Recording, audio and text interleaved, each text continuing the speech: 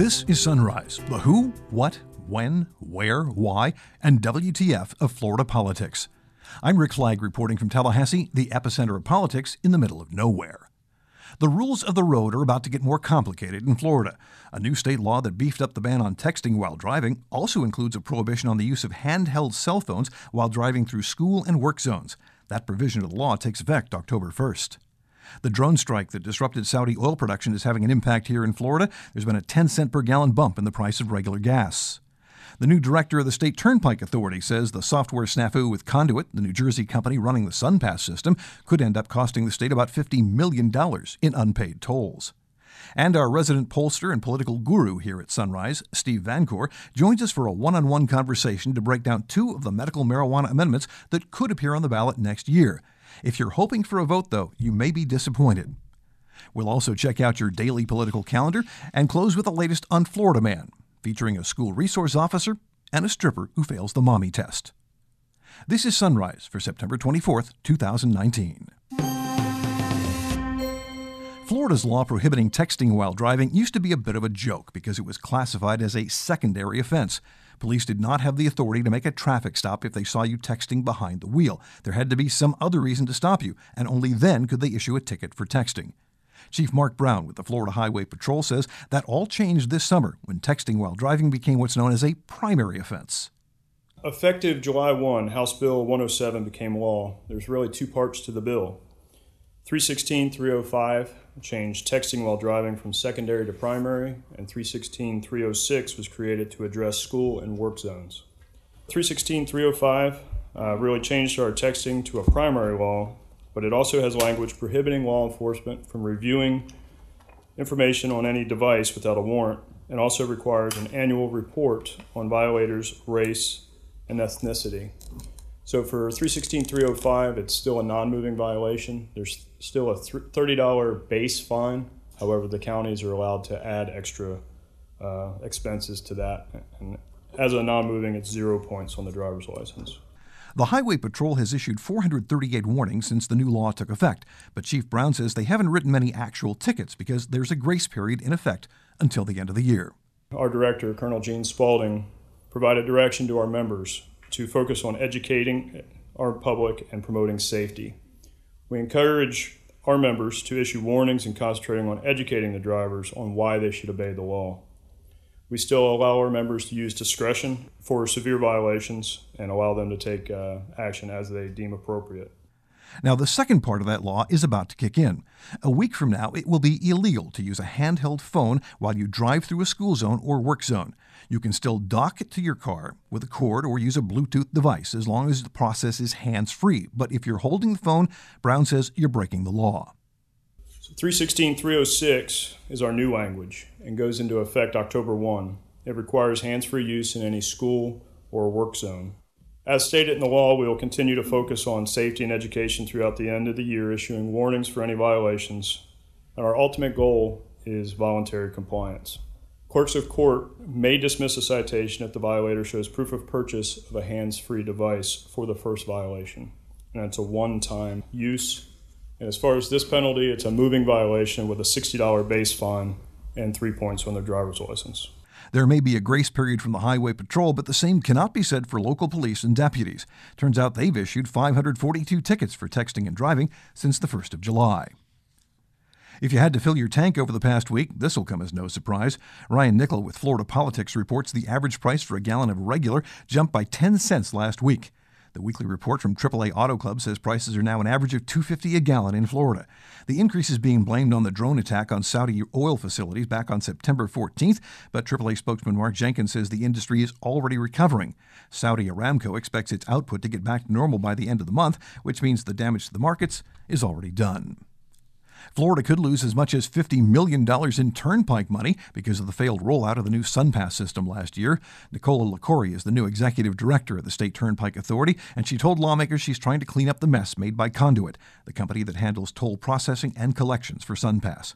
At one point, it was so fouled up that the state suspended billing, and Representative Mike Caruso of Delray Beach wonders if they'll ever recoup that money. With regards to accounts receivable greater than 90 days, what kind of dollars are we speaking of?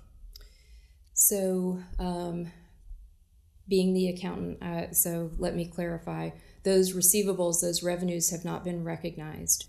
So the delinquent accounts that we have, those don't show up on our financial statements per se as an accounts receivable and a delinquent account because we have not recognized that revenue. So it's a cash basis. It is. It's modified cash basis, but yes. But do you know the volume in terms of dollars of that receivable, even though you don't recognize it? So that for that period of time, it's about $120 million. There's $120 million out there in accounts receivable greater than 90 days. Yes. When pressed by Representative Adrian Zika, LaCourie admitted half of that money will probably never be collected. The $120 million piece that on modified cash basis not recognized on the balance sheet at the present time, will the auditing firm issue a probability of collection on the debt? Do we foresee a 50% probability of collection, 75%, so we can anticipate a loss on the balance sheet? Are we going to collect 100 million or 75 million? Is there any estimates at the present time? So there will be no loss on the balance sheet. So as those revenues are collected through these additional efforts, we will just recognize them as revenue when they're received. I would say typically we would look at a 50 to 60% recovery rate on that once we move to that collection process. So would it be fair to say that we can anticipate $50 million potential loss of this outstanding collection that's not recognized on the financial statement? It's possible. It's possible. LaCourie has only been running the Turnpike Authority for about a month, and she says they have to do a better job for the people who rely on SunPass. Our customers have always been and will always be our priority, and we will work to regain that goodwill that we had with them over the last 20 years of the SunPass system. We realize that we tripped a little bit, but we're moving forward, and we're looking at ways to enhance our customer-facing tools to make that a better product for them. As for Conduit, the company that created the mess, they're on the way out. They have a lucrative 7-year contract with the state and an option for 7 more, but LaCourie says the company will not be getting an extension. The initial contract term for the CCSS back office was for a 7-year period with a renewal option for an additional 7 years. As has been previously reported, we will not seek to renew for that 7 years, thereby rendering this contract complete at November 2022. That's more than 3 years from now, but Representative Mel Ponder of Destin is already looking forward to the day Conduit loses that contract. What they've done to the state is pretty disruptive.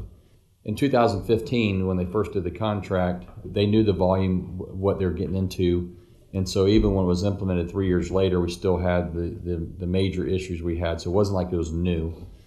I mean, or is there going to be, because what we don't, I would assume as a state, we don't want to have egg on our face again in terms of contracting with someone who says up front they can handle the volume, but then we turn out, and because we don't, I mean, this really puts some folks out. LaCourie says any companies bidding on the new contract will have to prove in advance that they can process the amount of transactions SunPass manages. That's more than $1 billion per year. She also promised lawmakers she would take personal responsibility and personal accountability for the selection of Conduit's replacement. Up next on Sunrise, the tale of 2 rival medical marijuana amendments. But first, let's pay some bills. Florida is a great place to live and do business. Let's keep it that way. By supporting the Florida Competitive Workforce Act, legislators can do the right thing. To remain competitive globally, we must be a welcoming state for everyone to live, work, and play. 11 Fortune 500 companies, 35 major employers, and hundreds of small businesses support the act. And 68% agree it's wrong to discriminate in employment, public housing, and accommodations. Go to floridacompetes.org. Tell your legislator to hear the Florida Competitive Workforce Act. Next up on Sunrise, a conversation about marijuana. Joining us now is a regular on the show, Steve Van Coor. He is our political guru, our poll meister, our political meister, and my expert on pot. Thank you so much for joining us again, Steve. You're welcome. So now we have 2 constitutional amendments that are in play, but voters are confused. Well, what is actually happening out there? There's two ballot items out there that are going to attempt to make marijuana legal and for recreational use in the state of Florida. As we know, it's already legal for medical use, purposes, right? And one of them has been struggling. They barely got over the 10% threshold necessary to get it to the Supreme Court. My gut is, and having talked to lawyers, it's not going to get through the Supreme Court because it covers multiple subjects. Remember, in addition to having to gather 766,000 petitions, you've got to go through the court to make sure it covers only one subject. It's not clear. It's clear. It's not misleading, etc. They've been struggling. They haven't been really raising a lot of money, and they're running out of daylight. The other issue is a new one from a group sponsoring a group out of California called MedMen. They're now a licensee in Florida, and Certera, another licensee. They're pushing an initiative that looks like it's better written from a legal perspective, and so it shouldn't have the problem there. Their problem is different. They're going to have to average, ready for this, Rick? 65,000 signatures a week. In the post-House Bill 5 era, where we passed that bill, it made it much more difficult to gather signatures. I just don't think they can get there. Also, we see from their finance reports that they only gave $1 million. Sounds like to the average person that's a lot of money. Minimum entry fee is $5 million at this point, but still too little, too late. They've got to get that many signatures per week. Remember, they've got to be done by Christmas because the law says they've got to be through the whole process, certified from the local supervisors up to the state by February 1. I just don't think they have the time to get there. So less than 4 months to collect. Basically, they have to about a million, collect about $1 million. $1,050,000, $1,060,000 or so at a minimum, because you have about a 25% drop off. People sign the same petition twice. They're in the wrong county. They purposely fill it out wrong, whatever those variables are, that just comes with the territory. So the general rule of thumb on getting to the ballot, to get to that 766, and it's got to be distributed throughout the state. You got to get 14 congressional districts. You generally have to get about 1,050,000 to 1,100,000. Okay. Now, and the MedMen amendment, is that the one with vertical integration, the one that favors the businesses? Yeah, that keeps the vertical integration intact because what they're trying to do there is remember, you got to get through this single subject thing. The other one regulates it like alcohol. They decriminalize, they regulate it like alcohol, and they break up the current existing structure. I think the court's going to have a hard time with that. So the Make It Legal Florida, the MedMed one, is a little simpler, a little clearer, and keeps the existing laws in place. So despite all the talk about being on the ballot next year, we may end up with nothing at all. I would bet 99% chance that there's nothing going to be on the ballot dealing with marijuana. Now, the legislature, they could put something on the ballot related to marijuana. Yeah, but you remember how difficult it was just to pass Charlotte's Web. Back when it was like we're trying to save little children from epilepsy, they still had trouble passing. Well, that's a good segue, Rick, because the question is, so what does this have to do with the legislature? And I think a lot of times when the legislature sees something big coming, and remember who the leader was, it was Matt Gaetz, who said, look, we're going to get medical marijuana. Let's get the system in place now. I don't think these are going to have that effect this year. I understand. So your prediction is nothing passes out of the legislature? No, that's not my prediction at all. There's several issues out there that need to be addressed. Let me give you one example.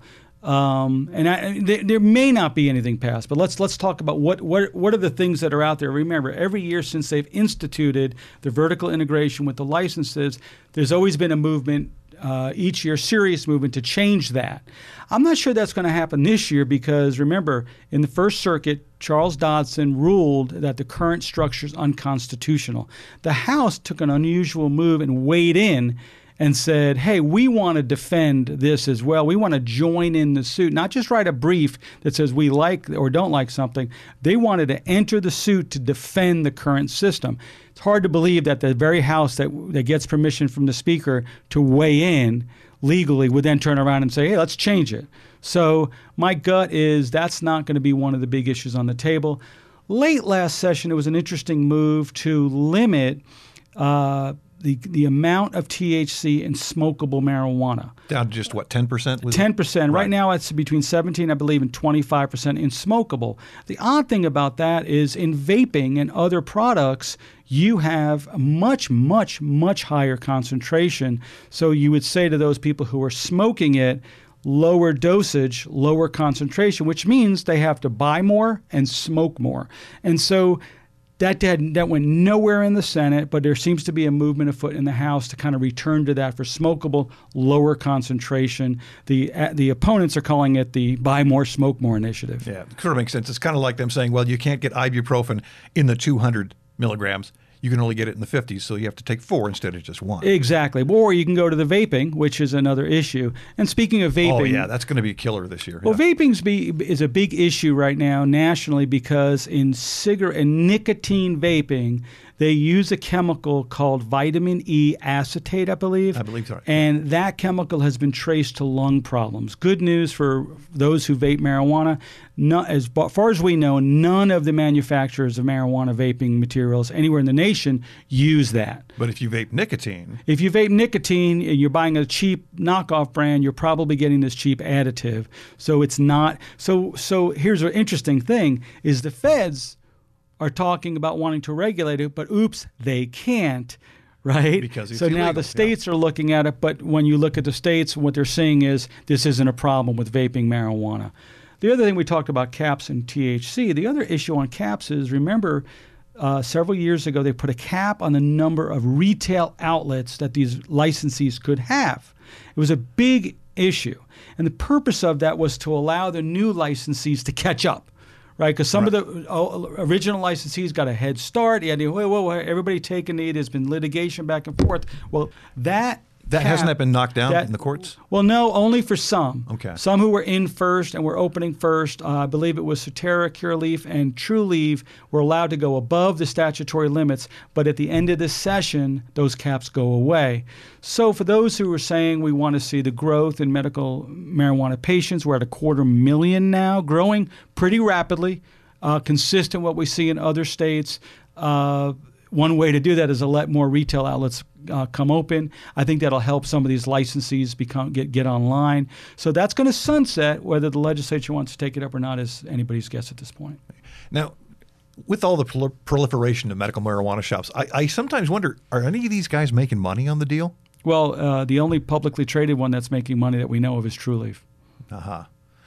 So the other ones they're not publicly traded. Nobody can tell. Nobody can tell. It's hard to tell. I drive by 2 on my way to work. I never see any cars in the parking lot. Yeah. So it's hard to tell. Well, but more cards are being issued every day. It's a growth industry. Well, it's an interesting thing because the person who traditionally gets a medical marijuana card is sick, more are being issued, but more people are coming off of that. Hopefully they got well. But we're at 250,000, and we're growing at a pace at or higher than most other medical marijuana states did when they first thing. The one exception, you'll love this, is Oklahoma. Oklahoma grew, I know. When you think marijuana, you think Oklahoma, but the reason Oklahoma grew so fast is their medical marijuana. The audience can't see my air quotes. Yeah. There's no qualifying conditions. So you don't have to go in and say, I've got PTSD, I've got a bum knee, I got a bad back. You don't have to say anything, and you're allowed to grow your own. I live in Oklahoma. I need pot. That's enough. That's right. So it's hard to say if anything's going to come through the legislature, but you can guarantee there's enough people interested in it. There's going to be bills. There's going to be hearings, and we'll see if anything makes it through the end. Terrific. Thank you so much, Steve. You're welcome. Look forward to our next conversation on Sunrise. On today's political agenda, it's cabinet time at the Capitol. Governor Ron DeSantis, Attorney General Ashley Moody, CFO Jimmy Patronis, and Agriculture Commissioner Nikki Fried gather at 9 a.m. in the cabinet meeting room on the lower level of the state capitol. The legislative delegation of Indian River County meets at 9. That's at the Indian River County Commission chambers in Vero Beach. And a texting and driving community forum, hey, that's timely, will be hosted by Senator Bobby Powell and Representative Al Jaquette. That's at 5:30 at Manifest Church in West Palm Beach. And time once again for the continuing adventures of Florida Man, the School Resource Officer edition. A Florida man who works as a resource officer at a private charter school in Orlando is being investigated by Internal Affairs after he arrested 2 elementary school students. A 6-year-old girl was handcuffed and charged with battery because of a tantrum at school that may have actually been the result of her medical condition, sleep apnea. Officer Dennis Turner also arrested an 8-year-old on an unrelated charge, who was processed at the Juvenile Assessment Center and then released. Now, those arrests actually violated procedure at the Orlando Police Department because officers are supposed to get approval from the watch commander before arresting anyone under the age of 12. Turner did not. He's been suspended while the investigation is underway. And a 3-year-old girl was found roaming the parking lot of a Broward County strip club at 2 a.m. Police found her crying outside the Vegas Cabaret in Lauderhill. She'd been sleeping inside a car while her mother, 23-year-old Mujika Daniels, was working in the club. Police say she left her daughter unattended in the parking lot for about 3 hours. She's charged with felony child neglect, and the little girl's been turned over to child welfare workers. That's it for this edition of Sunrise. I'm Rick Flagg reporting for Florida Politics. We'll see you tomorrow.